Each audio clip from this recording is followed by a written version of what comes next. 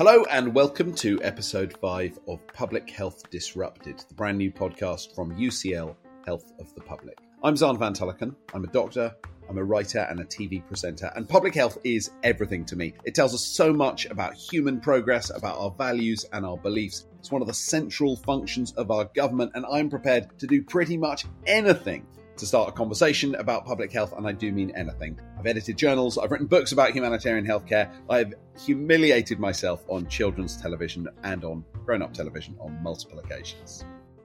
And I'm Rochelle Burgess. I'm a community health psychologist specializing in community-based and community-led approaches to health around the world. I'm a lecturer at the UCL's Institute for Global Health and a self-confessed hippie. And I'm here pretty much to make sure that we never forget the importance of community, solidarity, and social change and its role in public health, and making sure that Zaan doesn't forget it and that nobody else forgets it. And part of that involves giving out hugs, so I suppose I'm the resident community hugger. I'm here for the hugs and the solidarity. This podcast is about public health, but more importantly, it's about the systems that need disrupting to make public health better. Join us monthly as we challenge the status quo and ask what needs to change and why. Each month we'll be joined by activists, scholars, artists, comedians, industry professionals, and anyone else we can think of. We want as many people from UCL and outside of UCL to join in our public health conversation. We're calling this podcast Public Health Disrupted because that's exactly what we want to do. We want to shake things up. We want to break down disciplinary, sectoral and geographic boundaries. We want to understand the diverse and complex issues impacting our health. So in today's episode, we're going to be exploring how arts and creativity can help to tackle health inequalities. And I have to say, this is a massive topic. If we think of how broad the idea of arts and creativity is, music, poetry, dance, theatre, painting, sculpture, endless amounts of things that can be put into the world, and what that would mean to an individual who's never done it before compared to a professional artist, compared to an academic who's looking at an art-based intervention as part of a randomized controlled trial. So I think our guests are unbelievably well placed to steer us through their experiences and what they think. What do you think, Rochelle? All that's running in my head right now is, last night a DJ saved my life, and I will not sing anymore ever again on any episode. But I will tell you that You hit the high notes. That was good.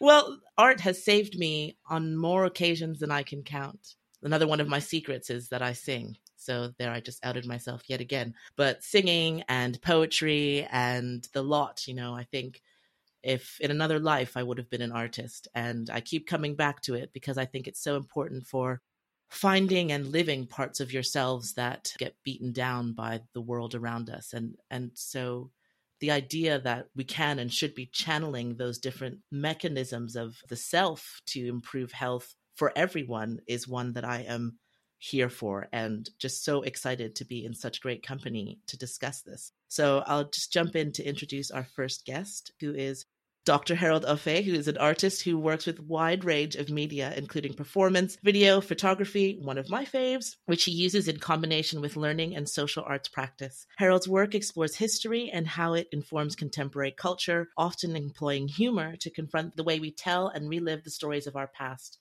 He's exhibited widely in the UK and beyond, including the Tate Britain here in London, the Studio Museum in Haarlem in New York, and the Kunsthal Charlottenborg in Denmark. And my apologies to any Danish listeners for what just transpired. I All beg of your Scandinavia. All of Scandinavia. Apologies. Our second guest is Professor Helen Chatterjee, Professor of Biology in UCL Biosciences and UCL Arts and Sciences. Helen's research includes evidencing the impact of natural and cultural participation on health, and she's an advisor to the All-Party Parliamentary Group on Arts and Health. Her interdisciplinary research has won a range of awards, including a special commendation from Public Health England for Sustainable Development and the 2018 AHRC Wellcome Health Humanities Medal and Leadership Award, and she received an MBE in 2015 for services to higher education and culture. It is a massive treat to have both of you with us. Yes, thanks so much. I'll start off. My first question is for you, actually, Helen. What do art and creativity have to do with public health? Well, we've been researching this question for the past 10 years, and we've worked with a range of different museums of all shapes and sizes, artists, arts and cultural organisations, and different sorts of community connectors to understand how their work benefits the health of the public. And we've collected a range of biopsychosocial data, so biological data, psychological wellbeing data, behavioural data from a whole range of different audiences that those organisations are working with. We've mostly focused on working with vulnerable and marginalised groups who are not typical or regular users of arts and culture. That might be, for example, refugees or asylum seekers, other people who are perhaps excluded from accessing, for example, museums, older people with dementia, stroke survivors, mental health service users, as well as their caregivers and healthcare professionals who support them. And our research has shown that arts and creative engagement elicits a range of different health as well as social and behavioural outcomes. We see increases in positive social experiences leading to reduced social isolation, increased opportunities for learning and acquiring new skills, and we know that that's important for good cognitive health. We see increased positive emotions, optimism, hope, enjoyment, and a sense of belonging. Increased self-esteem, a confidence, self-identity and sense of identity. Increased inspiration and opportunities for meaning-making. And overall, healthier lifestyle changes. For example, increased visits to museums and green spaces once you've been encouraged to come. Helen, I think you've done an extraordinary job of sewing together a method of prizing apart this and looking at how certain interventions and certain organisations might benefit people when you have such a range of possibilities to look at. If we move from the academic perspective to Harold, I know you are a doctor, but you're also a practicing artist. How do you see arts and creativity tackling health inequalities? Who gets access to these kind of public health programs? It's obviously a very huge question, and I think it's important to sort of think about the many different aspects of arts and creativity and how they intersect and impact on public health. But I think for me, a crucial thing is participation and really thinking about not only the opportunity to engage with the arts and creativity broadly, but the qualitative experience of that. Through my experience as an artist, I work quite a lot in social contexts where I'm working with people who don't often think about themselves as kind of creative beings or creative individuals. I think in that context, I really begin to see some of the problems that I think we have within the culture, which is this kind of siloing. There's a kind of separation between people's experience, everyday experience, and what they view as art, culture, in inverted commas, and creativity. And often people see those things as being very much outside of their everyday experience. And I think for me, that is the problem, is that sense in which already there's a sense of things being outside of everyday experience. And I think for me, something that I'm really invested in is that sense in which there isn't that separation, is that, as humans, we explore and use all the tools that are available to us, including creativity. And I think when you begin to have more of a kind of holistic perspective, I think it begins to kind of counteract some of the damage that comes from people's lack of access to certain areas of art and creativity. It's, for me, what's very problematic in the UK is how arts and culture is very class-based, which creates these hierarchies that I think that mean that, again, often exclude people or people feel they don't necessarily have access to things. I think, Harold, you've really hit the nail on the head there with this idea that people don't see themselves as being allowed to, or what they do as counting as art, or being able to see yourself in those spaces. And it made me think of, so in the beginning I said that I was a singer. The thing is that I'm classically trained. I wanted to be an opera singer. Tell me how many Black opera singers you've ever seen. And I just sort of was like, oh, that's not for me. So I will do what my mom says and I will become a doctor instead. So there is something about, in trying to think about engaging vulnerable communities, how we think about how arts and culture are portrayed as being part of everyday life or something that's a part of the performance of an ideal. And I guess I just would love to hear some of your ideas or thinking about how we work to bring as many people into the fold in terms of thinking about how they access arts and culture and to show that it is for them. Yeah, I think it's a crucial point. maybe this is a slightly tricky way of viewing it, but I think, again, it's this thing about partly compartmentalizing things, you know, in the way that school curriculum separates double science from art, from music, history. And again, I'm sort of a real believer in this kind of like holistic approach, and also seeing the kind of cross currents of creativity and art in science, the scientific thinking that can be applied to creativity as well. And also I think it's interesting, I think in other cultures, there isn't this separation between like art, what we view as art. And often I think art is the problem whenever I'm doing collaborative community projects or working with people who don't consider themselves artists. I feel like I have to dismantle this whole structure and hierarchy of art. We put art in institutions, which is an important part of kind of preserving and recognizing the value of that.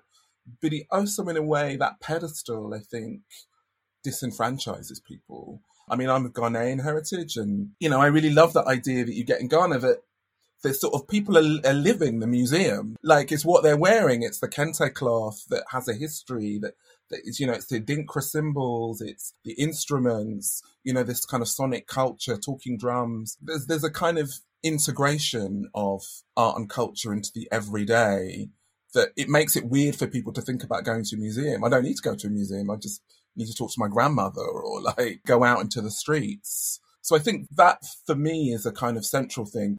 People like Howell, the organisations that he works with, you know, for example, hospital rooms and many of the organisations we've been working with over the last decade or so, they've got such a wealth of experience of understanding communities, what their needs are, how they're marginalised, what their vulnerabilities are. In many ways, I think much better than healthcare professionals and or people researching that, so people in my situation. And in a way, they understand that they have already this inherently person-centred, more holistic, nuanced way of understanding what we would call complex needs. And therefore, in a way, they've got that practical experience of understanding those wider social determinants of health. For example, you might have an individual who's got very specific health issues. So they might have depression or diabetes or dementia or obesity, or maybe all of the above. But often what we see is individuals who are experiencing the worst inequalities and who are often excluded most from society. They've, for example, also got issues, say, with debt. They might be unemployed. They might have issues, you know, with having been in prison. They might have housing problems that may have led to drug or alcohol misuse.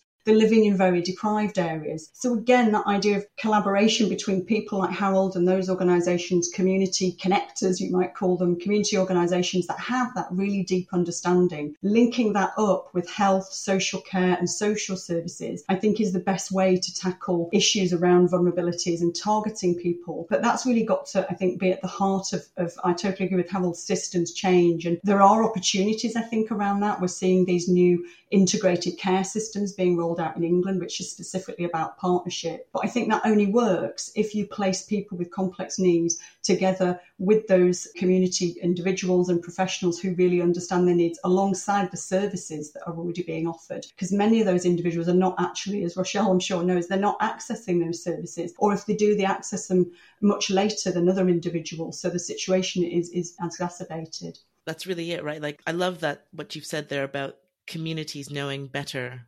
themselves where the needs are, where the tensions are, what the complexities are, and also what routes there might be to solving that. It's something that seems to have run across a lot of our other episodes, is the importance of listening to and anchoring to people's stories and voices, and actually enabling support services to follow them and follow their journeys as a way of improving well-being.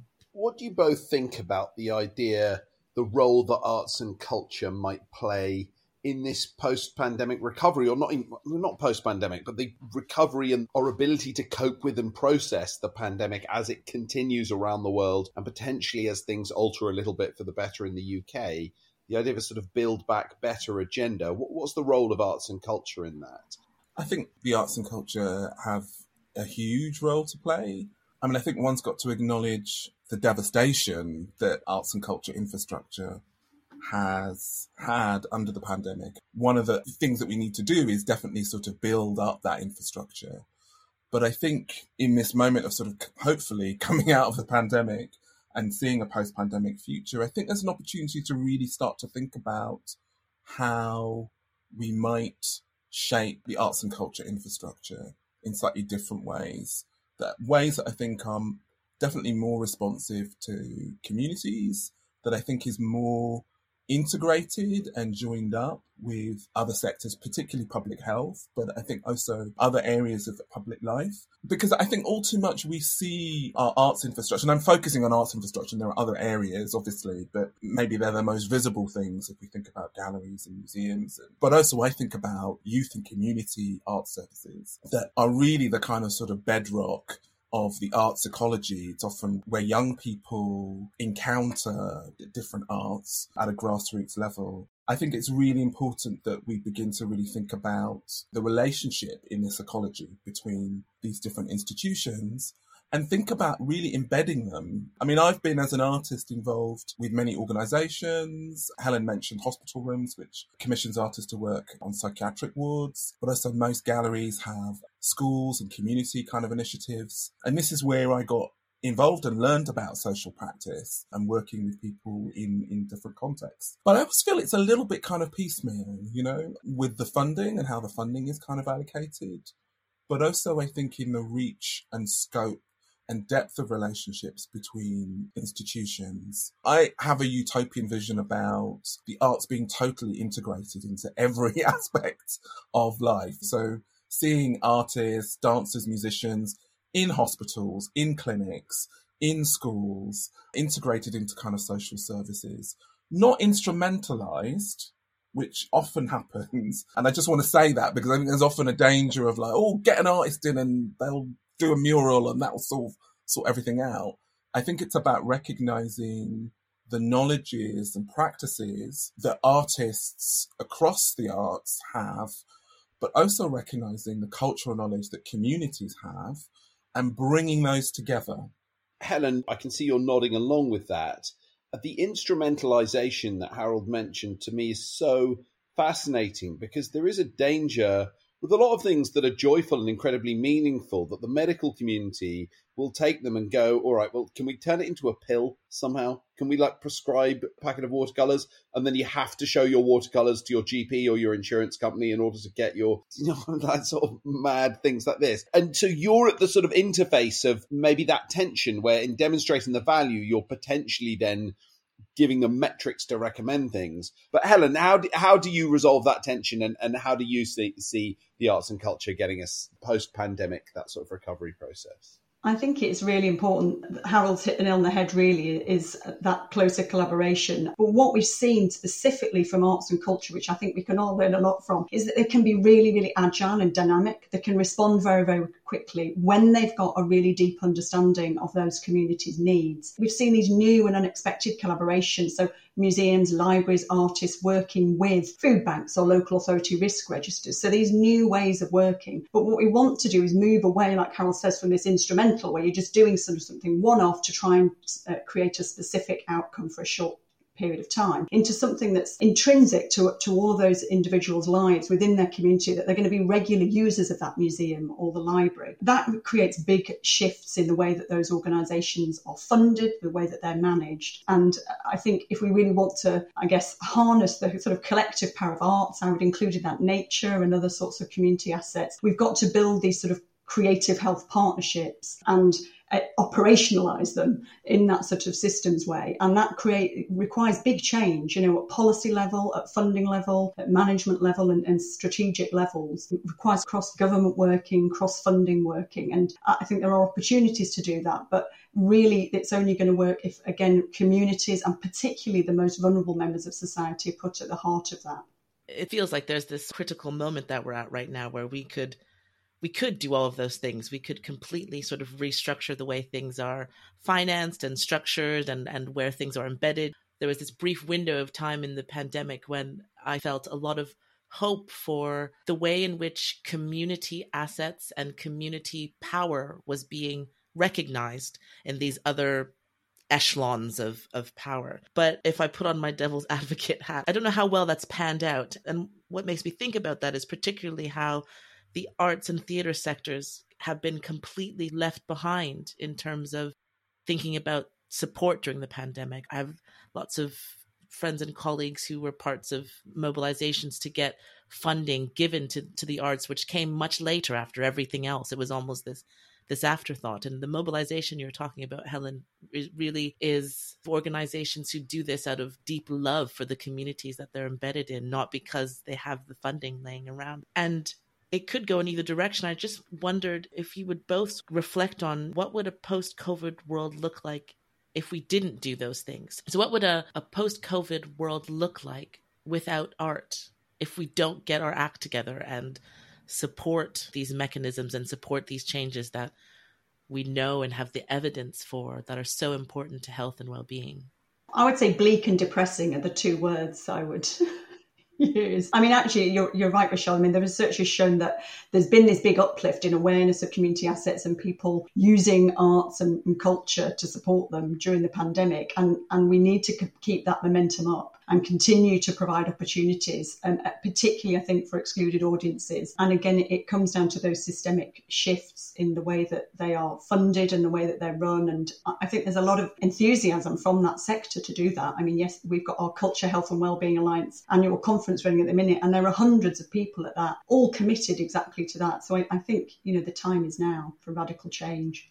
Yeah, I mean, it would be awful, a sort of post-pandemic world without art. Although in some ways, I mean, I often think about sort of art because it's just a part of humanity, like it's always there. So, I mean, we're talking about, again, the kind of infrastructure and how people's access to the arts is facilitated. I mean, I'm always really concerned with education and, you know, often as a kind of sort of incubator for young people really thinking about their relationship to the world. And I think at the moment, what really worries me is this inequality and imbalance across the country. So you see in places, because I often do quite a lot of work with schools, you see some schools that have really amazing provision. They'll have galleries. I'm talking about the state sector here. I won't talk about the division between private schools and state schools. But in other areas, it's a complete desert. They might do either music, theatre or art once every 2 weeks for half an hour. And I think for me, that is a real problem infrastructurally moving forward, is that we're building generationally this inequality and disenfranchising a huge sector of the population moving forward. And I think that's something I'm really thinking about as an arts professional that has to be counteracted.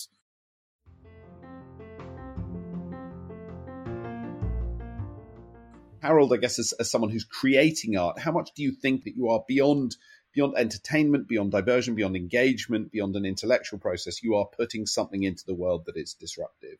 I don't necessarily set out to make a kind of radical piece of art because I think, you know, that notion of radicality is so contingent on context. Something that I consider could be potentially very conservative could be radical in a particular context.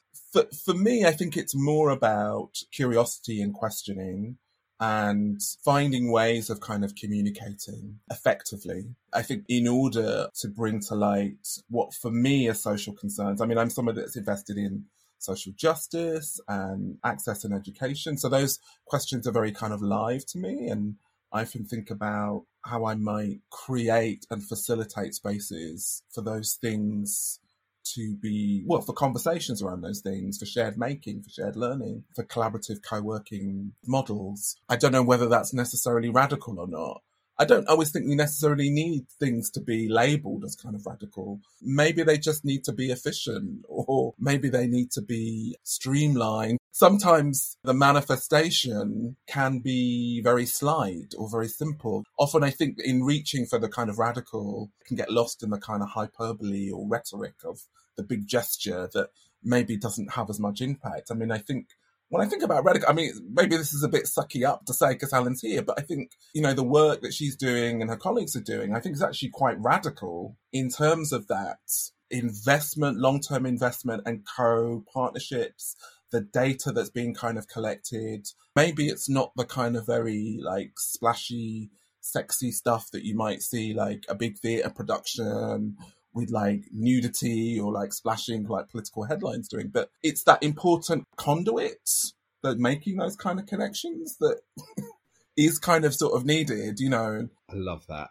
Although I believe for the next departmental meeting, it is planned to be in the nude, isn't it, Helen? Is that? I'm definitely doing that. And I'm preparing already.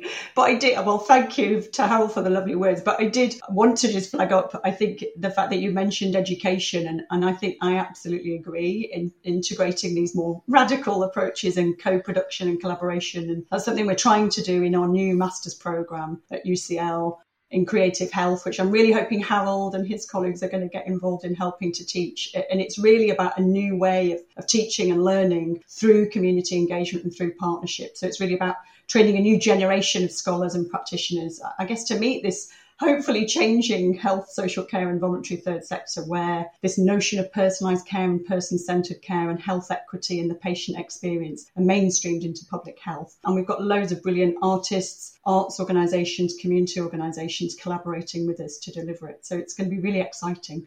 I'm so excited about that program. You will see me hanging out there, even though I probably shouldn't be. I saw that and I was like, that is what dreams are made of. Really, really excited. So, I mean, just as we're wrapping up now, it'd be really great to ask one more question. Something that we've been doing on the podcast so far this series is that we've been asking our guests to think about an artifact, sort of a piece of art or music or something in their life that has disrupted their thinking and shifted the way that you think about it and engage with the world. And I just wondered if you would be able to share something.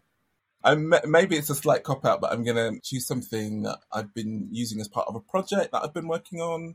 So maybe I'll cite this book, if that's okay. Is that allowed as an artifact? So there's a book that I've been reading by Barbara Ehrenreich called Dancing in the Streets, A History of Collective Joy, which is, it's a really great work. It's a kind of survey that sort of maps social joy through where there are these moments of ritualistic practice, so going back into kind of classical culture, bacchanalian reveries, practices of ancient Rome and Greece, but also thinking about how our relationship to collective joy has been inscribed through colonialism and those encounters of religion with indigenous cultures and how that's then kind of echoed into our present, but also then thinking about the relationship between dance and protest, collectivity in public places, which is at the moment quite heavily policed. So yeah, I mean, I would cite that. I mean, this has been linked into some research that I've been doing, but yeah, really enlightening. And also because I've been thinking a lot about the communal and collective spaces, just because those things are the things that I don't have access to at the moment. Oh, amazing. That's fantastic. I've written that down. I've already ordered it. Helen. It's so hard to choose one. Rochelle, you mentioned last night a DJ saved my life. Frankie Knuckles saved my life on many occasions, R.I.P. But I think I would have to draw from nature, just because I love hiking and just being out and about in nature. And the Black Mountains, I spend a lot of time there simply because it's easy to get to from London. I also figure skate, and that I think is, that's where it really helped me with my research, actually, talking about the flow state and being immersed emotionally, physically, cognitively in activities, just trying to land a jump without, severely injuring yourself whilst also enjoying yourself and making it look vaguely good. That is amazing. Fantastic. Oh my gosh. I don't think I've ever met a figure skater before, even though I grew up in Canada. So now I'm definitely going to come and hang out near your office at UCL.